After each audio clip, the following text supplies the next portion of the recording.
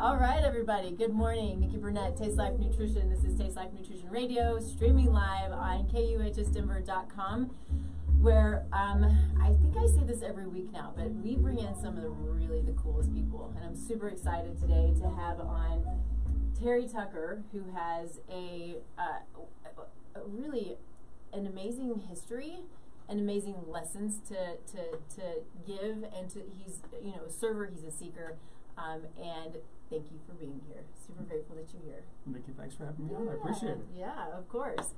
As always, though, we start the show with gratitude. Gratitude can change the world. So, what are you happy for? Gratitude for? Grateful for? I'm all that. What are you gratitude for? Goodness gracious.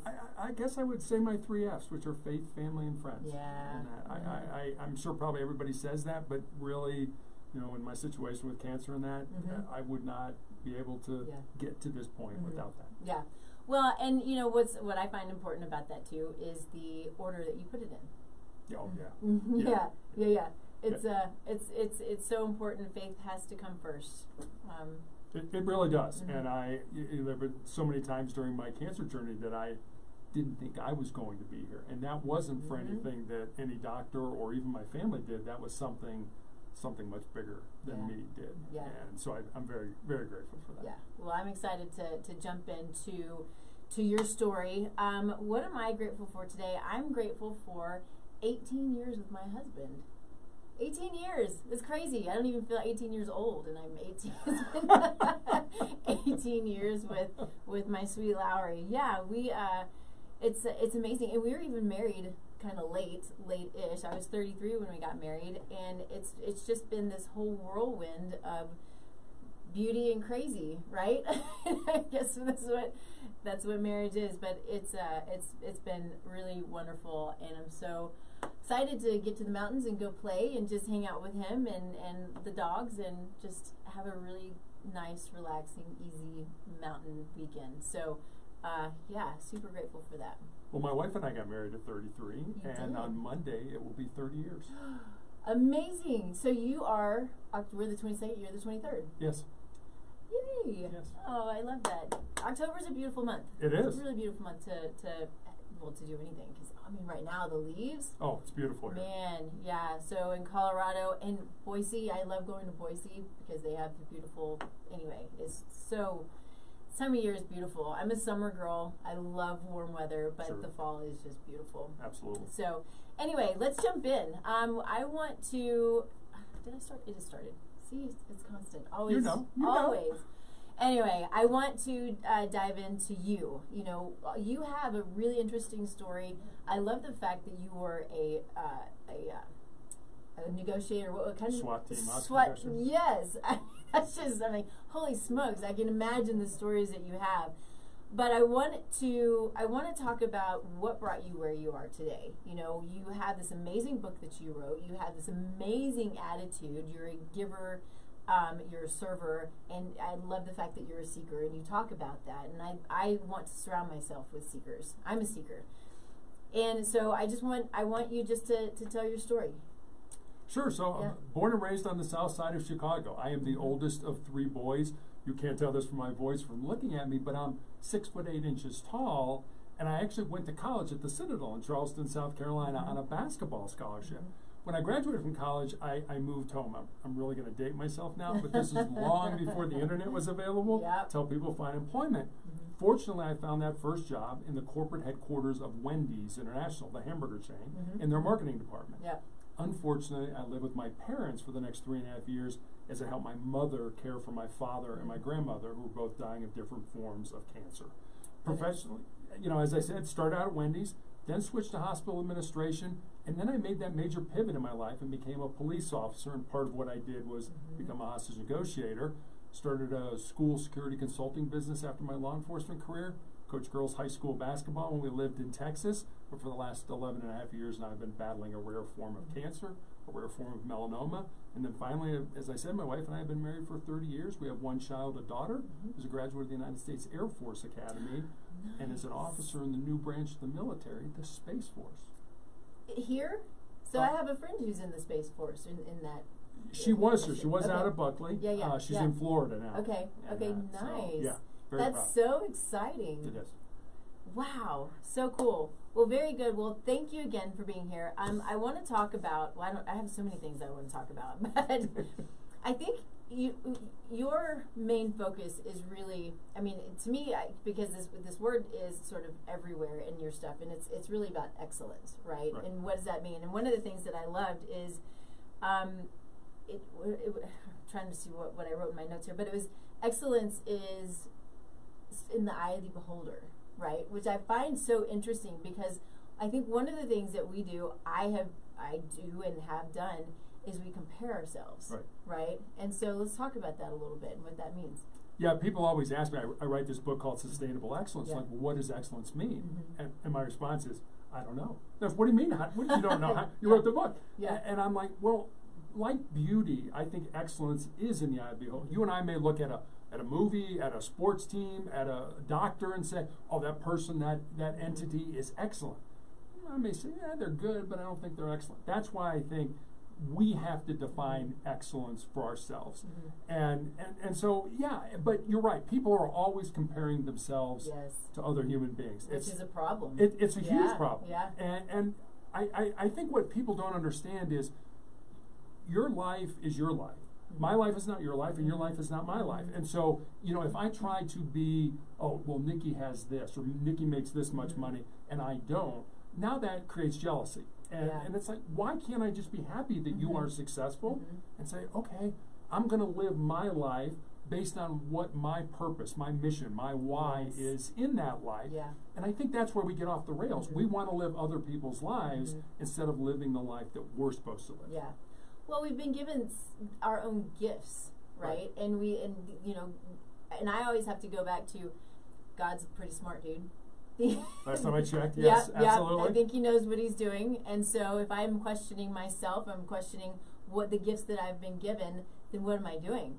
I'm questioning him, right? And so if we take a step back, and it's not always easy, right? We always see other people. I mean, I struggle with this too because I have my own goals, and sometimes I'm like, why am I not there yet? And why are all these other people there and I'm not, kind of thing. And so I have to really focus myself, and it comes in that that quiet time that I missed this morning, but comes in that time where you focus on what you've been given and what your goals are and where you're going, and know that when you're struggling, because I think you talk about this some too, but when you're struggling, there's a reason for it. You're being molded, and I love to think about it that way too. I love to think that, okay, this might be hard right now, but I'm being molded into the better me.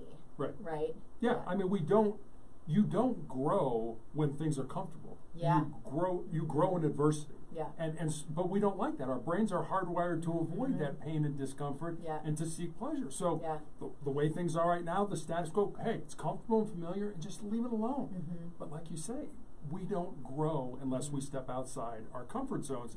And I think another thing is that so many people are glued to what is said on this device. And that's, there was a great book I read called Do Hard Things by Steve Magnus. And Magnus used to be the track and field coach for the University of Minnesota. And I think my husband has that book. Oh, it's a great book. Yeah. And he there's a story that he talks about in there where, I don't remember if it was a professor or researcher who it was, but he took mostly young people, put them in a room, nothing in the room but a table and a chair. They were not allowed to have any devices, their phones, earpods, anything. The only other thing in that room was a buzzer. And if you press the buzzer, you got an electric shock. 68% of the men, 25% of the women shocked themselves, including one guy who shocked himself every 5 seconds during a 15 to 20 minute time in that room. I mean, it wasn't like they were in there for days. It was just a short period of time. And the conclusion of that research was, we're not comfortable with ourselves. We're not comfortable being alone with ourselves. And as you mentioned, your quiet time in the morning, that's where you look. So I spend at least 10 minutes every day, not praying, not in meditation, I'm just with, I put the devices away, I just sit there, and wherever my mind goes, my mind goes. And that's being comfortable with us. And I think that's incredibly important. And so many people, especially younger people, not that you're old, especially younger people, Been there. don't feel that way. Their whole identity is tied to that device that they have in their hands. It's so interesting. I have a nephew who was staying with us for a while, and he was always like this, and the head down, and you could see, and he would complain about having headaches. And we're like, get off your phone, Right. or at least do something different, because you are. I mean, I think we're creating such a problem. That's totally off topic, but creating such a physical problem. But yes, the mental, the emotional stuff that comes with constantly being on the device. And then the comparing, and I always just see, especially with women who always are comparing themselves physically to other women and these things, and changing the way that they look on their devices, right? With all of the things that Right. do you know what I'm talking Yes. about? I don't even know what they are because I don't do it because I don't get it. Like, Right. what? Anyway, I love that you do that. You just sort of sit, because I love that too. And what I love to do, and I talk about this all the time, but especially in the summer and this time of year when the weather's so nice, is just going outside and sitting. Yes. Just sit outside in the sun, whether it's meditating or sitting or whatever, but putting everything away and just. I mean, to me, this is the way I feel. To me, it's like God's hugs. It's like that sun on my skin. Like, oh, it's the best thing in the world. You feed your soul. Yeah. Exactly. It's so good. Exactly. It's so good. So, the book that you wrote, I have a question about that, because I told you, before we came in the studio that I wasn't able to read the whole thing, but I got some of it. You had talked about someone who had reached out to you via LinkedIn, who was asking what he could do to be the most successful or excellent, right? Isn't that what it was? Mm-hmm. I'm curious, and I might have missed this, is that where your principles, these 10 principles, came from, is the response to him? Yes. Okay. So it really, the book was really born out of two conversations. One was with a former player that I had coached in high school, who had moved to Colorado with her fiance, and my wife and I had dinner with them one night. And I remember saying to her after dinner that I was excited that she was living close and I could watch her find and live her purpose. She got real quiet for a while, and she looked at me and she said, "Well, Coach, what do you think my purpose is?" I said, "I have absolutely no idea what your purpose is, but that's what your life should be about. Finding the reason you're put on the face of this earth, using your unique gifts and talents, and living that reason." So that was one conversation. And then, as you mentioned, I had a young man in college reach out to me on social media and said, "What do you think are the most important things that I should learn? Not to just be successful in my job or in business, but to be successful in life." And Nikki, I didn't want to give him that, get up early, work hard, help out. I didn't want to give him the cliche things that we already know. And so I spent some time, and I was taking notes and sort of had these 10 ideas, these 10 thoughts, these 10 principles. And so I sent them to him. And then I stepped back and I was like, well, I got a life story that fits underneath that principle, or I know somebody whose life emulates this principle. So literally during the 3 to 4 month period after I had my leg amputated, I sat down at the computer every day and I built stories, and they're real stories about real people underneath the principles, and that's how the book came to be. I love that. I love that. It's so good. And it's funny too, because I was looking at all the different principles, which essentially are chapters, right? Each principle is exactly. And they're not in any particular order. Number 1 isn't necessarily more important than number 7 or anything like that. So yeah. I was writing down the ones that were speaking to me. And then I was like, well, I might as well just write them all down, because they were all so good. But if it's okay, I kind of want to hit a little bit on all of them, because I think they're all so important. And I know also that there are, I want to make sure that we talk about some of the, these things that you want to talk about as well. But I would assume it sort of all goes together. So I have a little bit of everything here. And so the first principle is enjoy your life. I mean, it's like, whoa, wow. It sounds so simple, but it is. And I mean, I think we make life complicated by the thing. Life isn't really that complicated. I mean, what are you supposed to do with your life? What are your unique gifts and talents? Then go do that. Yeah. And I think you do. I mean, I think that's one of the reasons we are so afraid to talk about death in the United States, because people don't live. They don't live, so death is scary. And when it comes, especially when it comes when you're not expecting it, you're not 80 years old, it's like, oh my gosh, I haven't lived my life. Yeah. Well, whose fault is that? That is your fault. So enjoy your life. Get out there. Find the things that that you, like you say, you're going to the mountains with your husband and the dogs. You enjoy that. That recharges your batteries. Find what those things are. get out there and do that and just simply enjoy the time you have on this earth. Yeah. Yeah, it's so good. You know, I think that we don't, I talk a lot about taking accountability, right? Taking accountability and for me, it's, you know, what you're putting in your body, what you're putting on your body, what you're putting in your environment. But also it is taking the accountability to not hold back. And I think I have done that, but there, you know, I have found that I have this big mission, and it's like I want to get there now instead of enjoying the now. It's like I want to get there now, and you know, work, and I do that way more than I should, but taking accountability for that, and it's my responsibility for stopping and resting, and you know, as well as getting out and living life and not feeling like I have to work all the time, you know, like so many of us do. Exactly. Right? Yeah, it is, and I. Again, I'm going to date myself now, but most of us know about Mr. Rogers, you know, Fred Rogers, who educated so many people on his weekly television show, Mr. Rogers' Neighborhood. Well, there's a story that when Mr. Rogers died in 2003, his family was going through his effects. And in those effects, they found his wallet. And inside his wallet was a scrap piece of paper on which Mr. Rogers had written 4 simple words: life is for service. And I think if we keep that in mind, Nikki, I see so many people that sort of feel like, okay, I'm born empty, and when I start to get into life, I get out of high school, I get out of college, whatever you're doing, and you sort of get into life, that your job is to now fill yourself up. You know, I've got to have a great education, I've got to have a good job, make a lot of money, have a great spouse, have great kids, you know, all that stuff, drive the latest car, live in the nicest house. And there's always one more thing that supposedly will make you feel fulfilled or happy. Yeah. And what I found is it's just the opposite. We're not born empty. We're born full. We're born with everything we need to be successful inside of us. It's just a matter of pulling that out and using it to our benefit. So it shouldn't be, what can I get? It should be, what can I give by emptying myself out for the betterment, certainly of yourself, but of your family, of your friends, of your community, etc. I love that. I love that. Cool. All right, principle number 2. I love this, and I really want to talk about this. Most people think with their fears instead of using their minds. You know, it's funny, of all the 10, that's the one that resonates with me as well, because I think, I'm not proud to say this, I've done this. I've done that in my life, where I want to start a business, I want to go to school, I want to, oh, wait a minute, maybe I don't have enough information, or maybe I'm not smart enough, or what will people say about me if I fail?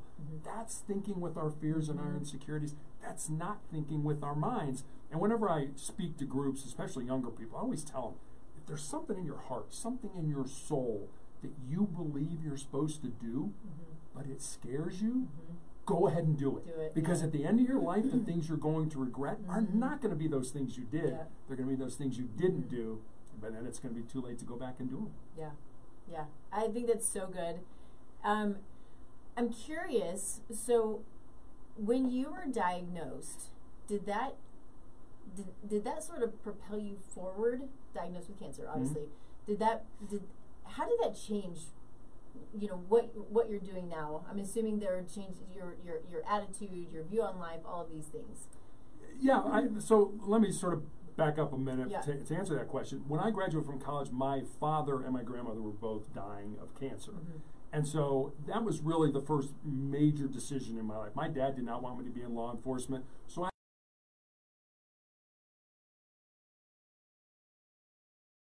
respect for you, I'll do what you want me to do. And my dad had end-stage breast cancer back in the 1980s. They had no idea how to treat a man with breast cancer back then. And so they basically told him to go home and die. And he lived another 3.5 years, and I believe he did because he had a purpose. He was in real estate. He worked up till 2 weeks before he died. And so I sort of tucked that in the back of my mind and said, well, when it's my turn in the barrel, I need to have a purpose. I mean, I guess I don't need to. I could always lay in bed and say, gee, woe is me, and how terrible is this? Or I could take this ugliness, I could take these demons, and I could flip it. You know, when I was diagnosed, they said, you'll live 2 years. So I was given a death sentence, and I thought, well, maybe I could turn that into a life sentence. And that's what I've done. So I've tried to find my purpose now? And let me say one thing about purpose. We tend to look at purpose as a singular thing or a singular event. And at least in my life, I found that it's not purpose, it's purpose is. So when I was young, I was an athlete, I was playing basketball. Then I got into law enforcement, so my purpose switched there. And now, in all honesty, as I'm probably coming to the end of my life, I think my purpose has changed again to, finding, putting as much goodness, positivity, motivation, love back into the world as I can. And it would be great if our purpose aligned with our occupation or our profession. But it doesn't have to. Your job could be something over here you do to pay the bills, but your purpose is over here to paint or to be a podcast host or to do whatever it ends up being that you feel in your heart. So don't get all excited if what I'm doing for a living isn't my purpose. That's okay. Still follow your heart to find that purpose. Yeah. So they told you, and I'm going to ask this question because it's kind of personal to me, and it's a frustrating point for me. But you were told that you have 2 years, and it's been 11. Yes. 11 and a half. Yeah. 11 and a half. Amazing. I get really frustrated with those in the medical community that tell you how long you have. Yeah, I mean they are like Vegas. They're giving you the odds, and based on the totality of all the people they deal with. What they don't know is they don't know your heart. Right. They don't know your mind. They don't know your soul. They don't know that next summer your kids graduate from college and by God you're going to be there. Yeah. Or next spring your daughter's getting married and so help me you're going to walk them down the aisle. Yeah. That's what they don't know. And I always I struggle with this too because people ask me, they told me this. I'm like, okay. But they don't know you. Yes. They don't know the real you. Yes. They know the disease, but they don't know how that disease is impacting you. So how are you going to attack that disease? Are you going to lay in bed and say, woe is me? Yeah, you'll probably be dead in 2 years. Yeah. Or are you going to say, I'm going to take this and use it for something positive in my life? It's funny because, and this is a true story, but I'm sort of going to embellish it a little bit. I was initially treated at MD Anderson Cancer Center in Houston, probably one of the best cancer hospitals in the world. And every April, which is when I first started with them back in 2012, I get a letter from their tumor board that says, circle one of these. I'm alive with cancer, I'm alive without cancer, or I'm dead. It doesn't really say that. But but I keep sticking around because I don't know how to circle number 3 because I'm too busy living my life to worry about dying. When I die, where I die, how I die, way above my pay grade. Don't spend a lot of time worrying about it. And I love that, and that's great. It frustrates me because some people can take that and really take it to heart, and they do, and they do, and they don't do life like you do because they take what the doctors say and they're like, okay, this is what I have, and that's it, and it just makes me angry that they will tell people, and I know some people want to know, and that's fine. I just think that so many things can sit in your brain and sit in your psyche, and then you follow what the doctors say, essentially. I think that's what happened, in part, that's what happened with my mom. So it frustrates the heck out of me that they will tell you that. I'm like, do not ever tell people how long they have. Right, because you don't know. Knows.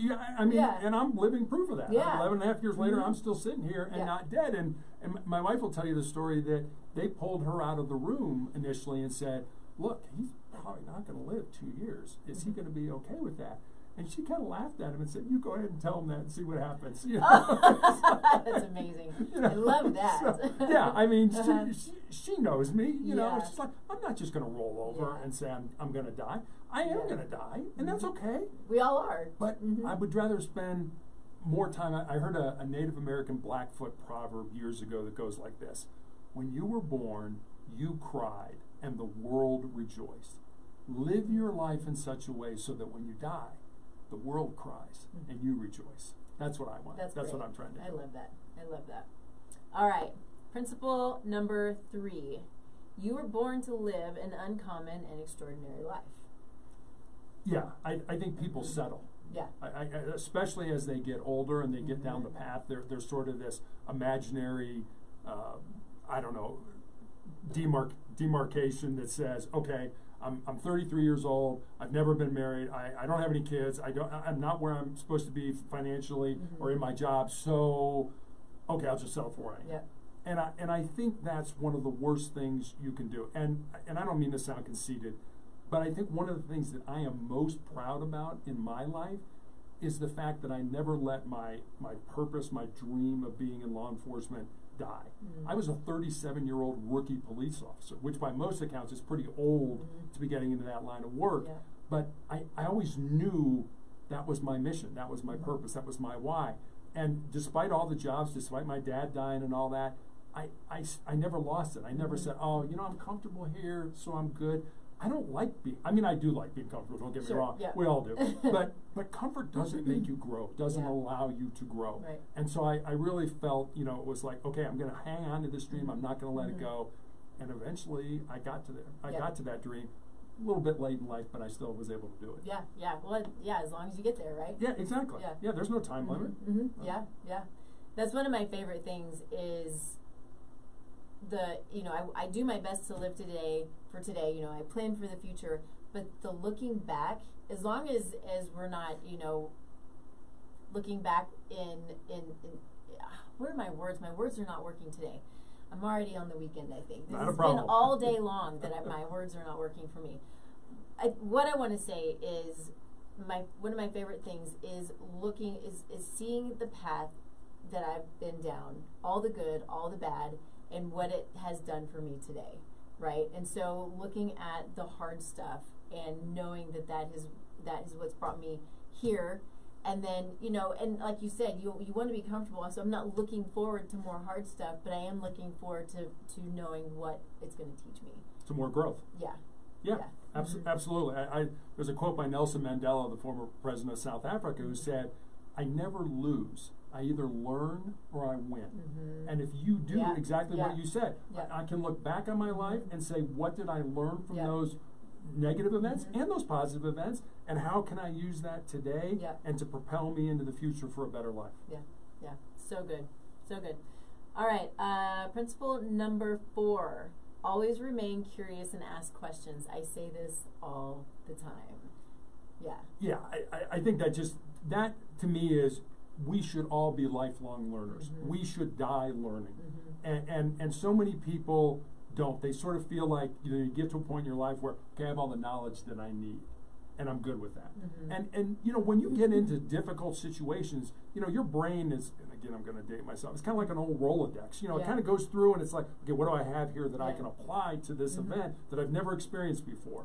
And if you don't have anything, it'll pull something, maybe it's close, but I'm not so sure. So yeah, always be curious. That was one of the things when I was a negotiator, they told us to always use your curious voice.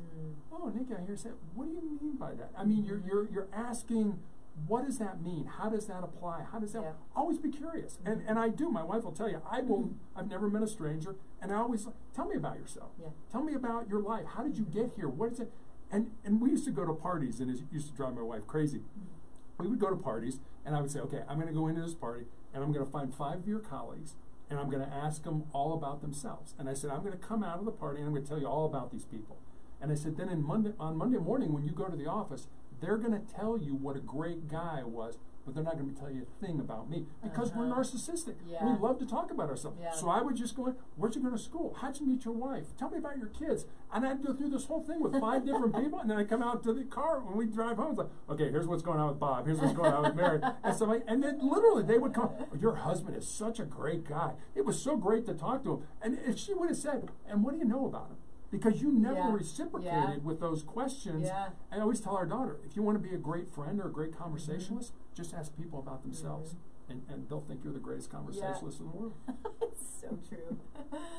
Well, and I love this too, because it relates a lot to my work, where, you know, so often, and recently I've had more people who are so sick, you know, who have gone through the medical system and are just, you know, sort of run through the ringer.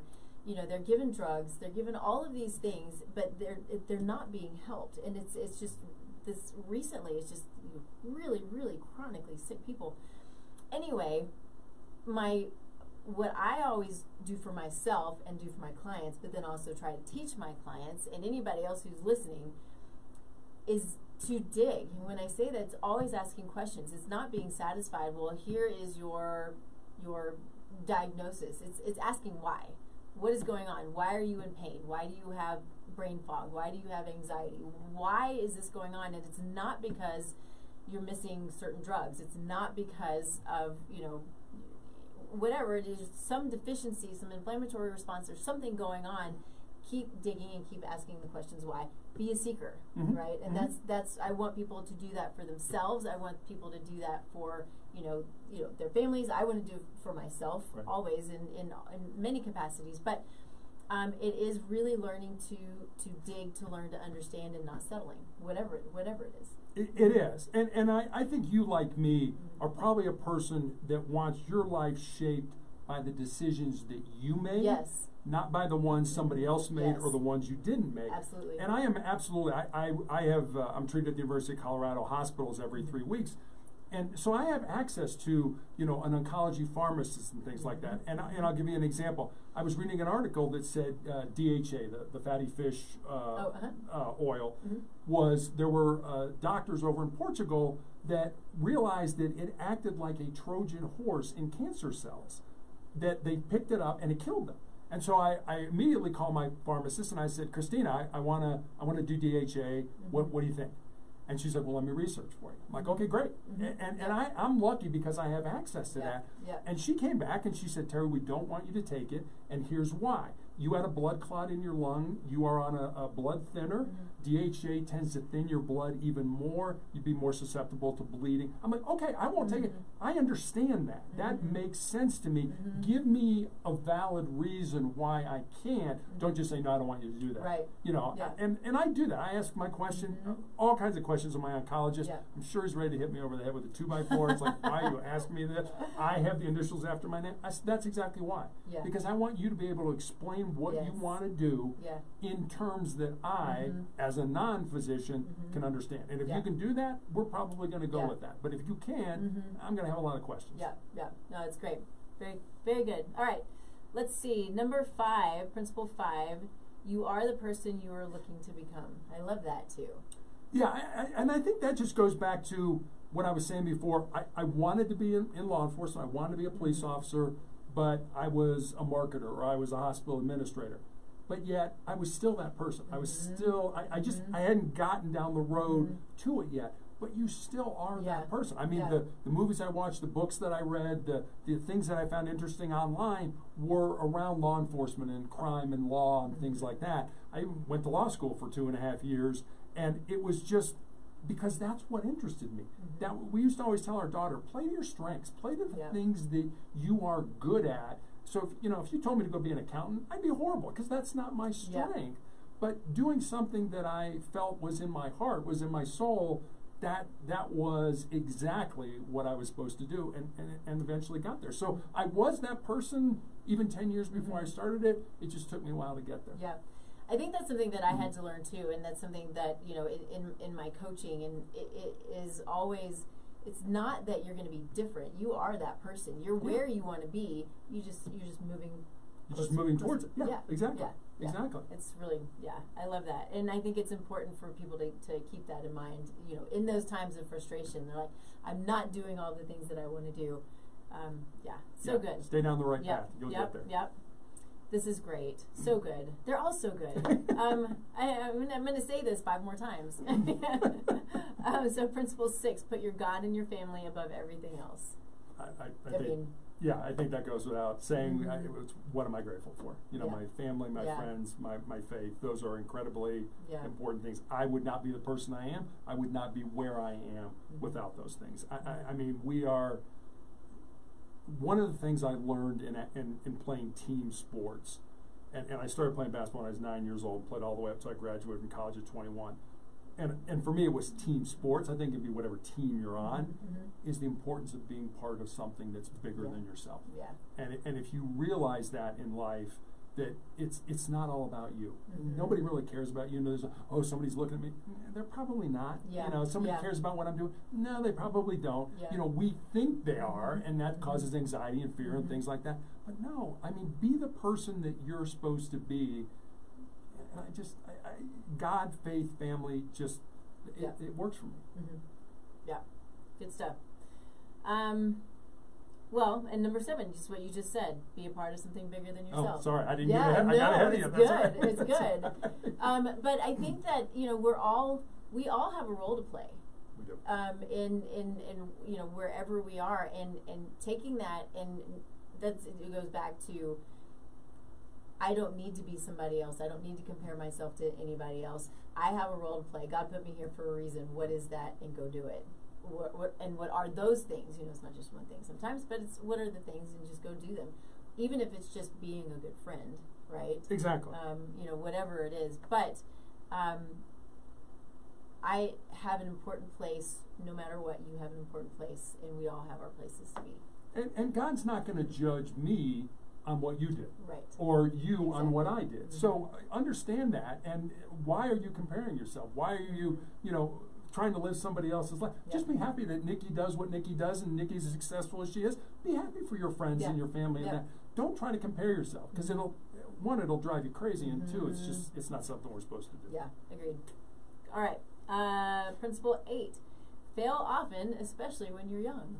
Yeah, I get a lot of brushback from that one. It's like, what do you mean fail? And I think especially younger people today somehow think that some successful whatever, performer, athlete, doctor, lawyer, school teacher, garbage man, never failed in their life. Right. That failure is absolutely a part of success. Yeah. If you are successful in life, you have failed many times. And I always say, the road to success is paved with failure. If you can't fail, you're not learning. Right. You're not stepping outside your comfort zone. Yeah. Things are too easy for you. You do that, and then when it's kind of like what you were talking about before. It's really not the end game. It's not the success that it's the journey along the way that makes us a better person, that makes us a more well-rounded, more developed person. It's the journey. It's not the success. And how do you get to that journey? It's all the failures along the way. That makes you a better human being. Yeah. It's so hard and so simple. It is. I mean, we make it so difficult. Okay. It's not always fun, but it's fun when you come through. You're like, okay, I got it. Now let's go. Yeah. Right. And but that's it. When we butt up against an impediment, something gets in our way. It's funny because people won't take responsibility. They got to blame. It's like, okay, I failed, so it's like, it's not my fault. I've got to blame my parents or my boss or my station in life. Very few people take personal responsibility for their own success and happiness. And again, going back to what we were talking about, I want my life based on the decisions I made, not on what other people made for me. So I think that's a very important point. Well, and taking responsibility is a good leader too. Yes. Right. I mean, in order to lead, it's up to you. It's up to me. To be a leader. So it is. Yeah. All right. Listen more than you talk. Yeah. I mean, this really comes from my SWAT days and things like that. We talked about listening to respond versus listening to understand. So it's you're talking, and I'm like, all right, Nikki, hurry up and say what you're going to say because I want to get my 2 cents in. That's listening to respond versus, okay, Nikki, I hear what you're saying. I may agree with you, I may not agree with you, but help me to understand where you're coming from. And that's really what negotiations were all about. Help me to understand why you're in this situation and things like that, and figure that out. And I'll never forget when I first started as a negotiator, they gave us a formula. I'm going to try to remember that. It was 7-38-55. And it had to do with how we communicate with each other. And think about this. How much time do you spend worrying about what you say, the words you say? 7% are the words you use. 38% are the tone of voice that you use with those words. And then 55% of how we communicate is our body language and our facial expressions. So as negotiators, I wasn't in the room with the guy with the gun and things like that. So I could be blocks away, and I didn't have the benefit of seeing when I said something like him going, oh, what an idiot, I can't believe he said that. I didn't have that benefit. So we had to figure things out based on what people were saying, what they weren't saying, and how they were saying it. Any good stories that you want to share about negotiations? So I'll tell you 2 kind of quick stories. One's funny and totally atypical, and one's kind of the way it usually was. So I was working that night. I was in uniform and in a marked car, so I was able to get to the scene early. And I pull up and I'm talking to the district guys, and I'm like, "What's the deal?" It's like, he's drunk, he's got a gun, he's barricaded himself with his wife in the house. I said, "Okay, do you have him on the phone?" "Yes, let me talk to him." So I'm talking to him. part of negotiating is developing trust with a human being that you've never met before in your life. And there were many times we'd be over here talking for hours about something when the real problem was over here, but they didn't trust us enough to talk about that. So I'm talking to him for about 10 minutes, and I just had a feeling, because we never talked about coming out, usually until hours down the road. And I said to him, what would it take for you to come out? And there was a dead silence. And then he says to me, give me a beer. I said, if I gave you a beer, do I have your word you would let your wife go and you would come out? He said, do I have your word I could drink it? I said, you absolutely have my word you could drink it. He said, all right, then I'll let her go. And so I gave $5 to one of the uniform officers. I said, go down to the store, buy a beer. The tactical team put it on the front porch. I called them back and I said, your beer's on the front porch, but you don't get it until you let your wife go and you come out with your hands up. He said, do I still have your word that I can drink the beer? I said, you absolutely do. All of a sudden the front door flies open. Here comes his wife. Here he comes with his hands up. We handcuff him, let him drink his beer, and off to jail he went. Oh my so gosh. that was of all things. Exactly. That was an atypical one. This one is more what they were like, and a little bit tragic, but had a good ending. Individual wanted to commit suicide, and so this started probably 8 o'clock at night. He slit his wrist. That didn't work. And then for some reason he thought turning the gas on his oven and sticking his head in the oven would somehow kill him. Well, that didn't work either. And then he calls a family member, and he's despondent, and the family member had the good sense to call the police. We get there, and I've got him on the phone. It's probably 3 o'clock in the morning now. And he's got a gun. And so we're like, you know, I think he was just exhausted. He was just worn down. And he's like, I'd really like to come out. I said, great. I said, come on out. I said, I'll come down to the scene. We'll talk face to face. He's like, I'd really like that. I said, but don't hang up the phone. We'll put the gun down, take the phone with you. And then when you get outside, do what the officers outside tell you to do. It's like, no problem. All of a sudden the phone disconnects, which is not uncommon because we're conditioned that when a conversation is over, we hang up the phone in some way. So that happened a lot. But all of a sudden one of the tactical officers comes on the radio and says, we heard a gunshot. I thought, you didn't. You didn't shoot yourself. He did. Shot himself in the head, but he shot himself in the temple at an angle such that the bullet went in right under his skin, went around his scalp, and came out the other side. Never penetrated his scalp, never got to his brain. So here's a guy who tried 3 times that night to kill himself, and I think that was God saying, not your time. Not your time, you're not coming up here. I mean, it was real bloody because head wounds bleed more so than anything, but in terms of seriousness, it really wasn't very serious, and he got the help that he needed, and fortunately, he didn't die. So I'm so curious what he's doing today. Yeah, I'd love to know that too. I mean, that was almost 20 years ago. Yeah. That's so interesting because you hope and pray that he got it and he took that opportunity, you know, to...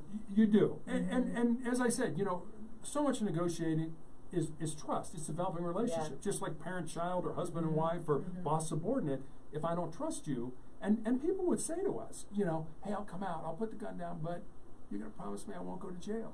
And we would have to say, I'm sorry, but when you come out, you are going to go to jail. But then we would deflect the conversation to something different. And the reason we did that, and this happened, is that a year from now, 2 years from now, 3 years from now, the same situation that got them to that point, they had a fight with their mother or something like that. Mom's still alive, mom's still antagonizing them. It happened several times where 2 years from now, we're going to be back negotiating with that same person. And if they ever felt, hey, Terry, you lied to me the last time, well, my credibility's gone, and you're going to have to bring in another negotiator to talk to them. Crazy. Yeah. Crazy. I would love to know what he's doing today. All right, so number 10, principle 10, love is the most important word in any language.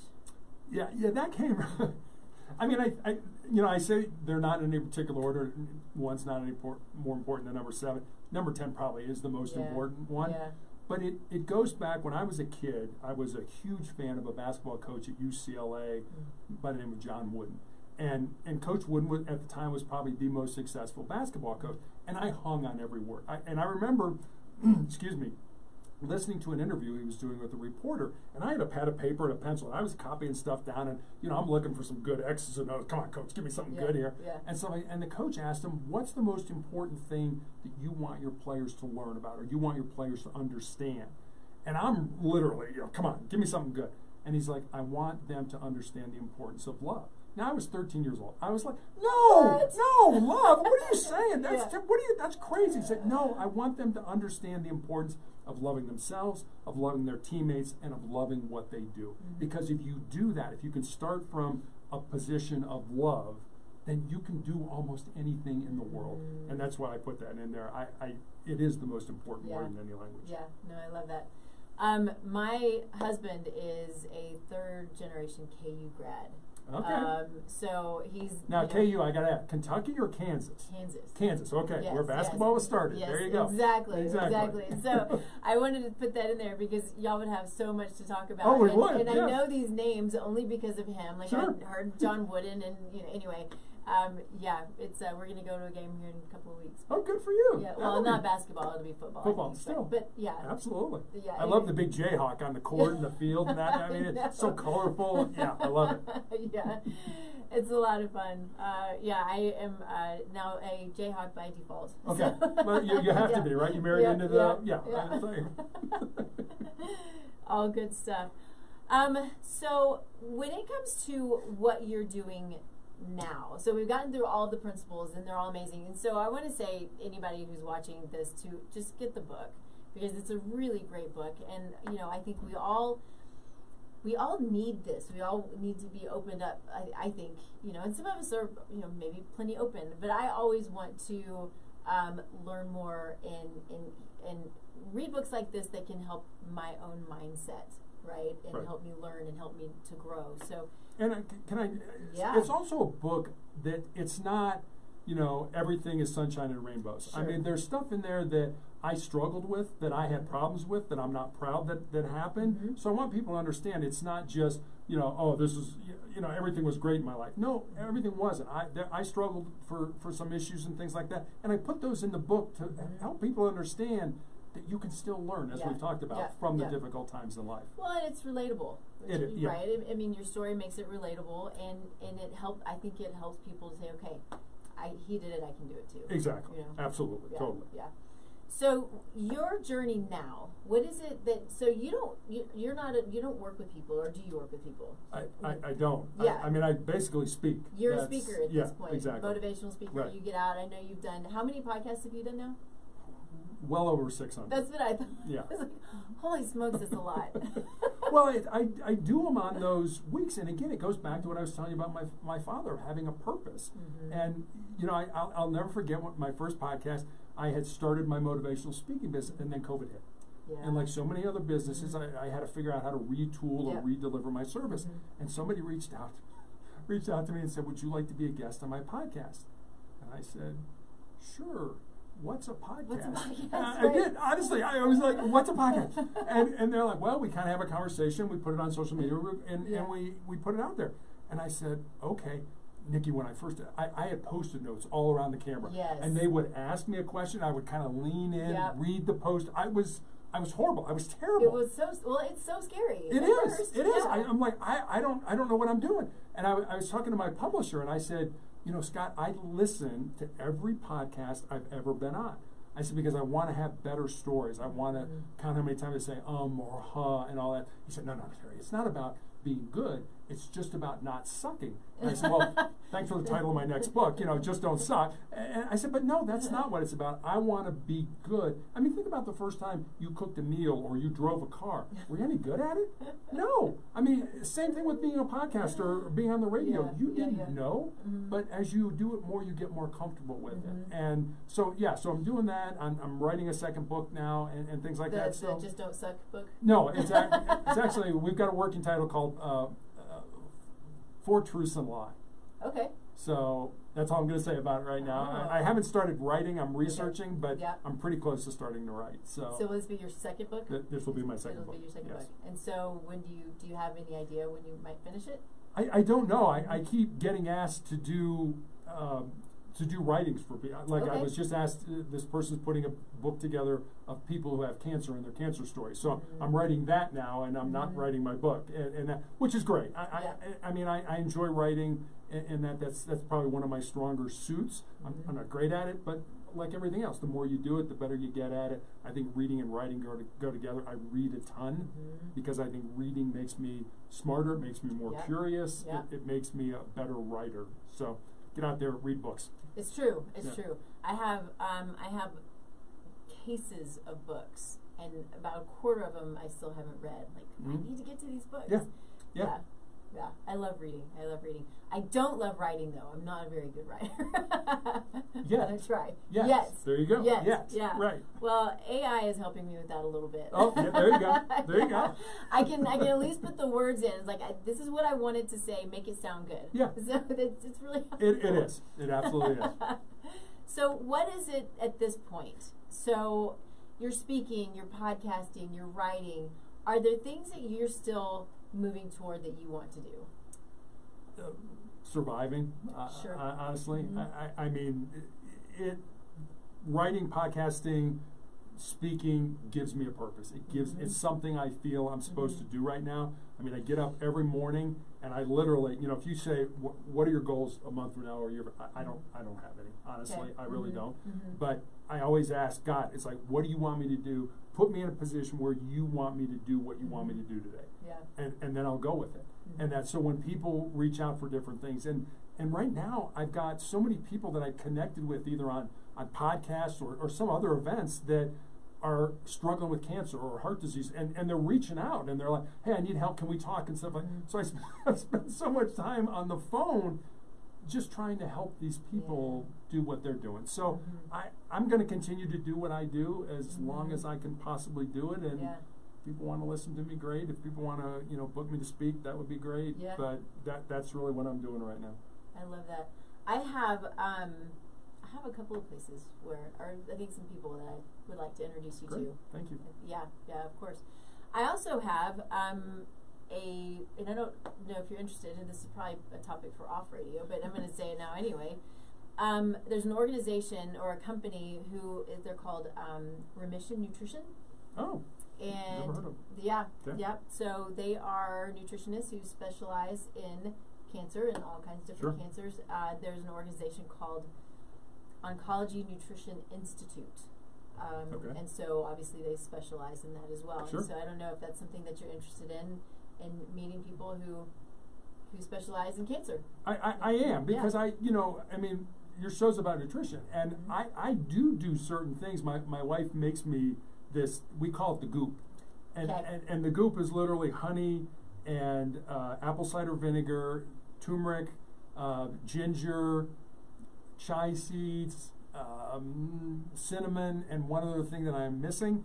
And you put it all and you store it in like a mason jar. Yeah. And I take a tablespoon every morning. Nice. And then I also do the cayenne pepper, and this is going to sound terrible, cayenne pepper and lemon in warm water every morning. So I try to do things, and one of the diagnostic tools my doctor used to use was what was called a PET scan, which is basically just injecting radioactive sugar into you, with the idea being that cancer cells have a higher metabolism. They will pick up that radioactive sugar at a higher rate than your regular cells will, so they will glow on the scan.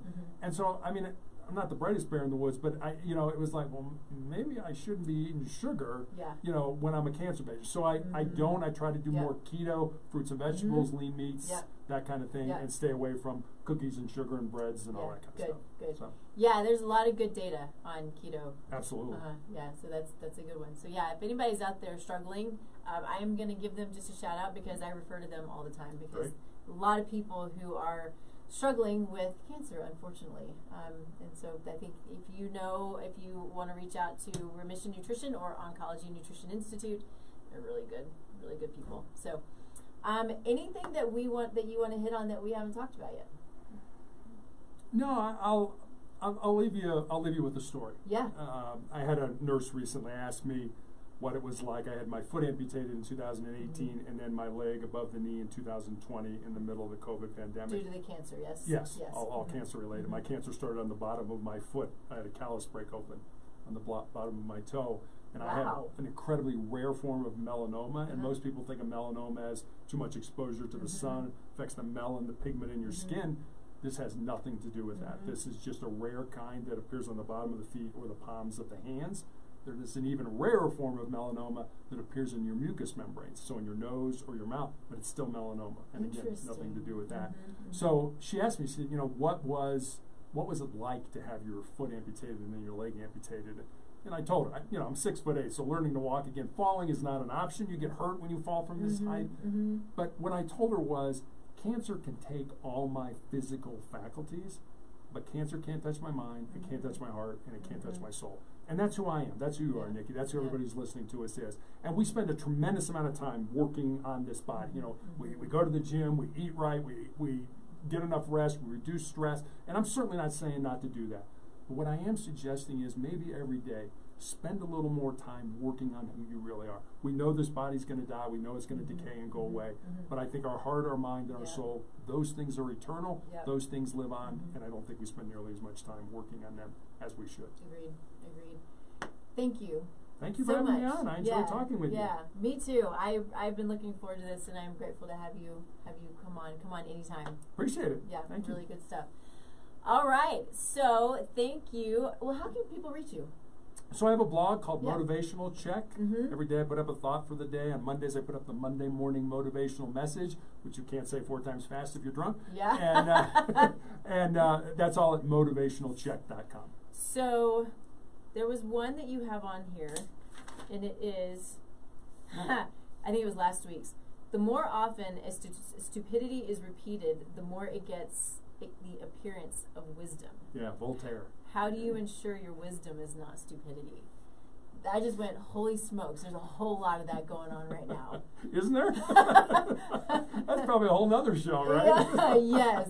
Yes. I thought that was amazing. So yeah, I was digging around your website, and that just was like knocked me out of my chair. I was like, that's so good and so true and so sad. It is. All in one, right? It is. So thank you for that. Great website, lots and lots of really great information on the website, which is, did you already say it? Motivationalcheck.com. Motivationalcheck.com. All right. You can find me at tastelifenutrition.com and Taste Life Nutrition on all the social media. Of course, we have the assessment on the website that you can fill out. I'll reach out to you and we'll chat about it.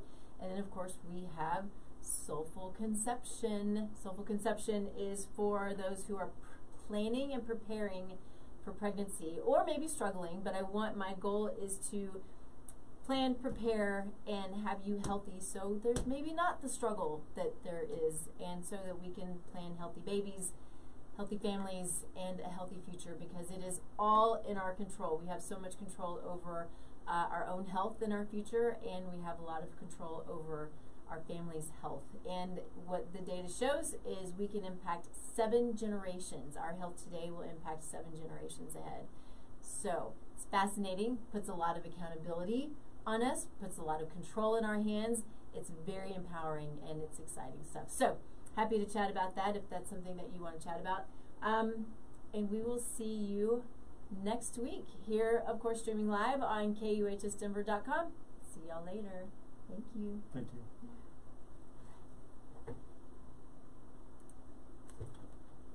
Sneak around you so I can turn this off.